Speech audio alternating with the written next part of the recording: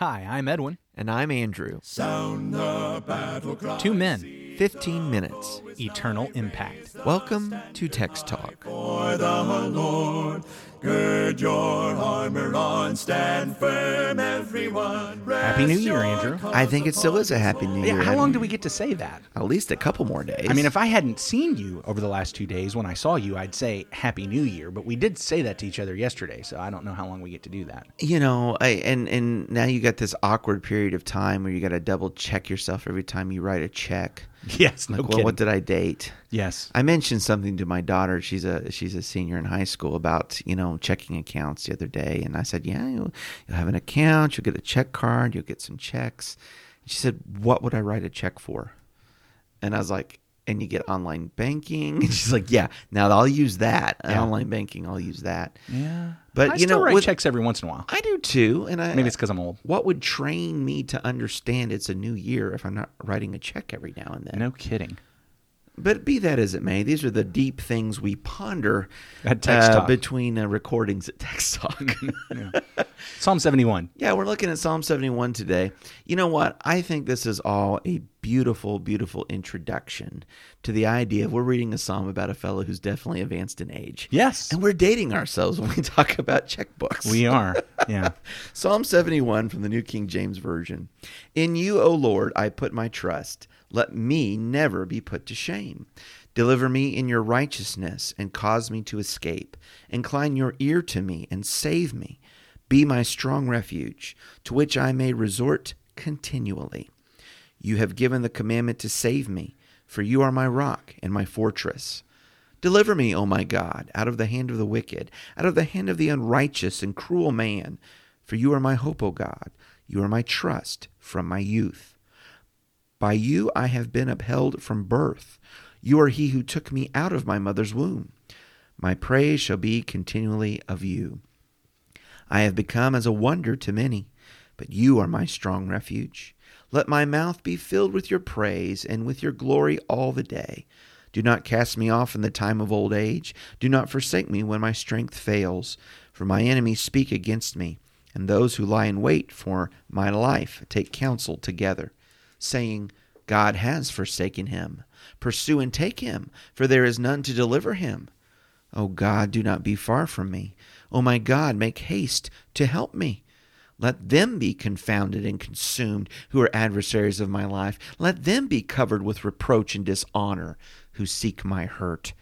But I will hope continually, and will praise you yet more and more. My mouth shall tell of your righteousness and your salvation all the day, for I do not know their limits. I will go in the strength of the Lord God. I will make mention of your righteousness, of yours only. O God, you have taught me from my youth, and to this day I declare your wondrous works.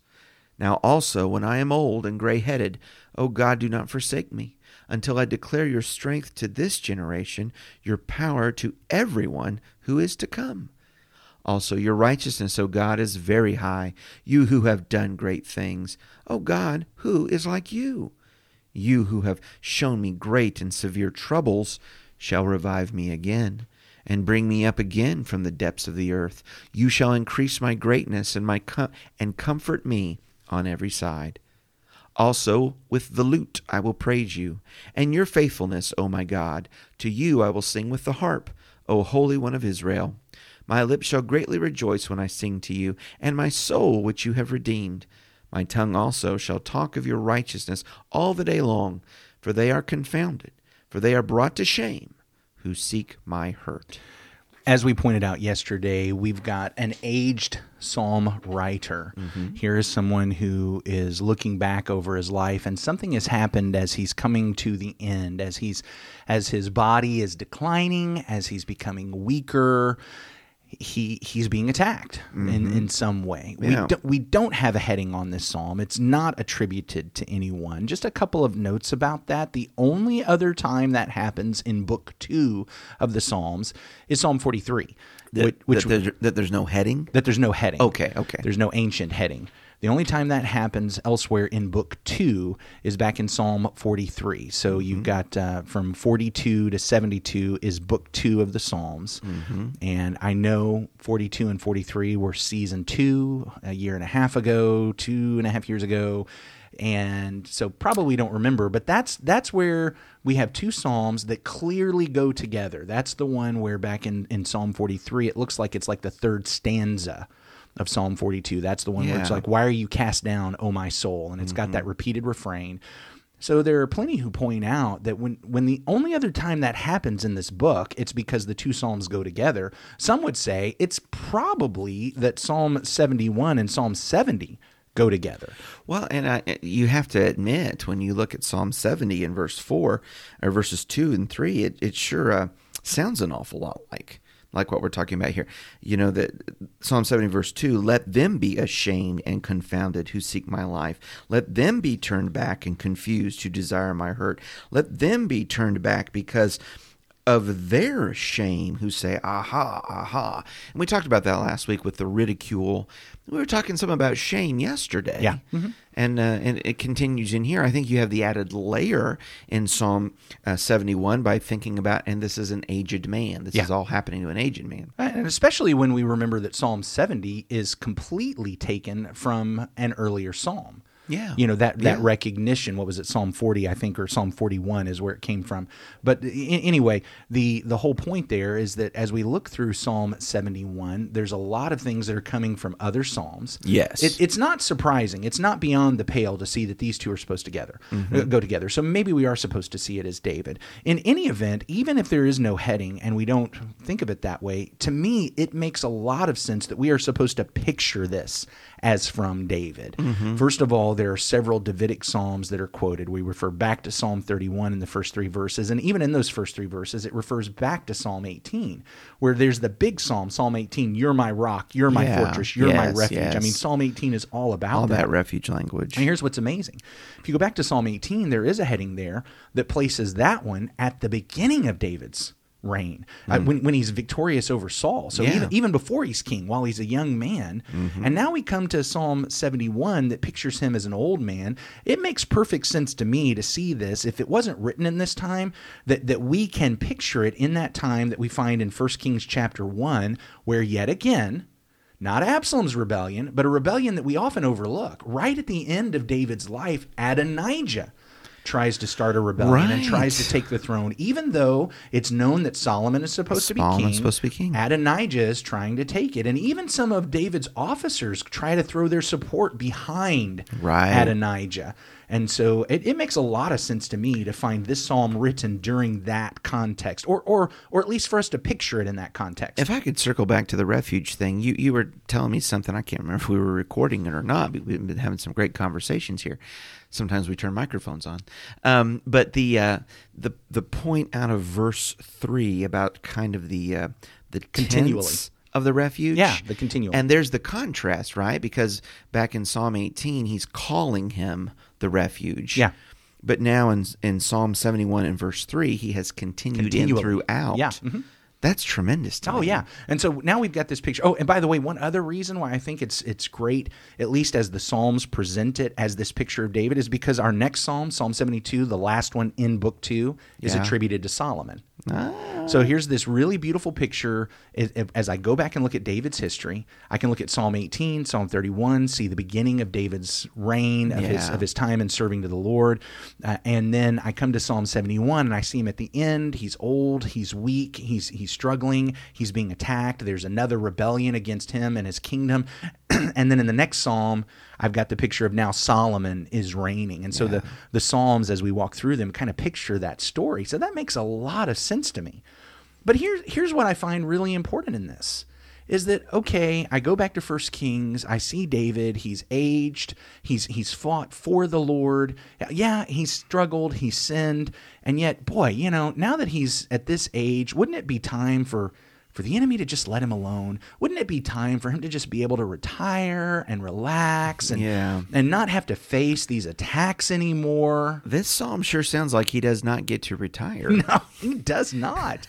He's not. He's still worried about shame and the victory of his adversaries and enemies, whoever they may be, even at this late stage of life. One of the things I see here is that, okay, look, I get it in our modern day, maybe when it comes to having a job and earning money, fine. Okay, retirement. But when it comes to our service for the Lord, there's no retirement. In fact, as we get older and our bodies weaken, maybe even our minds and our wits weaken, what must not weaken is our faith.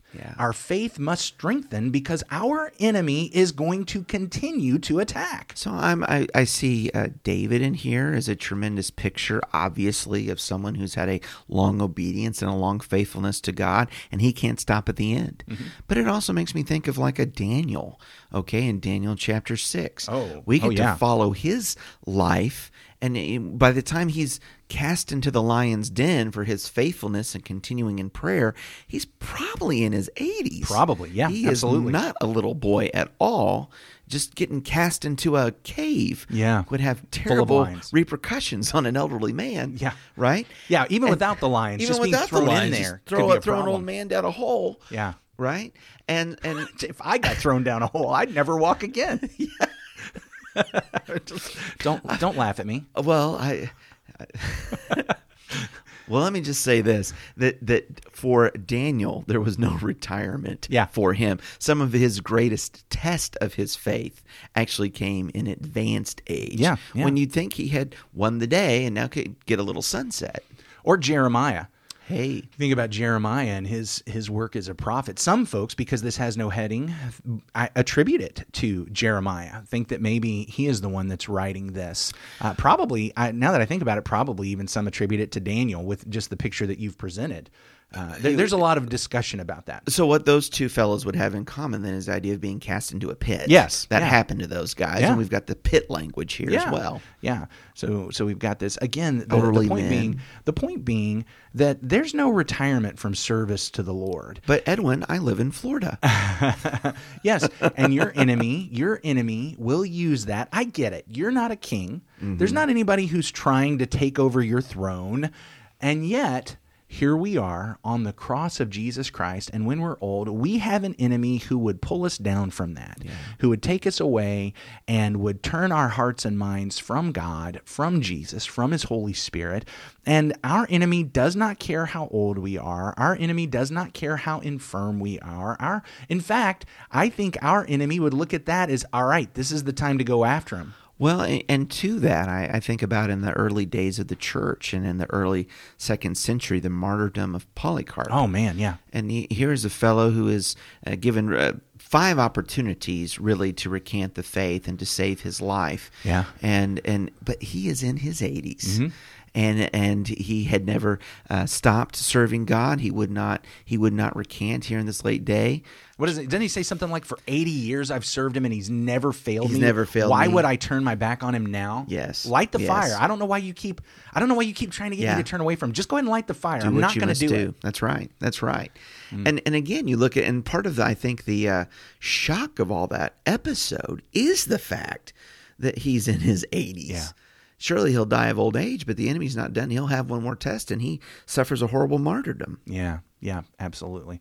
So no retirement for old men or old women. You know, if we're in Christ, we got to keep the battle armor on. That's right. And you know what? We're out of time. I'd like to later maybe even talk about some of the responsibility we still have, not just about self-defense, but we'll get to that later in the week. So how about we go ahead and wrap up today? I'm going to lead us in a prayer as we close out. Lord God, we joke and we laugh about old age and when it begins and how old we are, and it's always relative. There are folks who are older than us that think we're silly to think we're old, but there are folks who are younger than us that look at us as ancient, and so we realize that's relative, and yet what we need is strength. We need strength when we're young from you. We need strength when we're in our middle age from you. We're going to need strength when we're aged from you.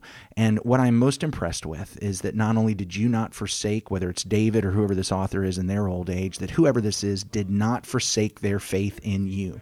And I pray that for us, that we will hold on to you. We give you our allegiance, and we are so thankful that you save us. It's through your Son, Jesus, our King, we pray. Amen. Amen. Thanks for talking about the text with us today.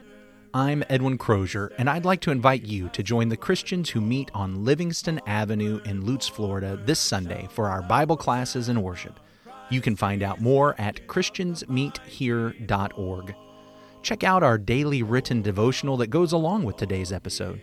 You can find a link for it in our show notes. Michael Eldridge sang all 4 parts of our theme song. You can get more from him at acapeldridge.com. Please remember to subscribe, rate, and review Text Talk in your favorite podcast app so others can find it and learn about it more easily. Have a fantastic day. Steady, pass the word along. Onward, forward, shout aloud, Hosanna. Christ is captain of the mighty throne.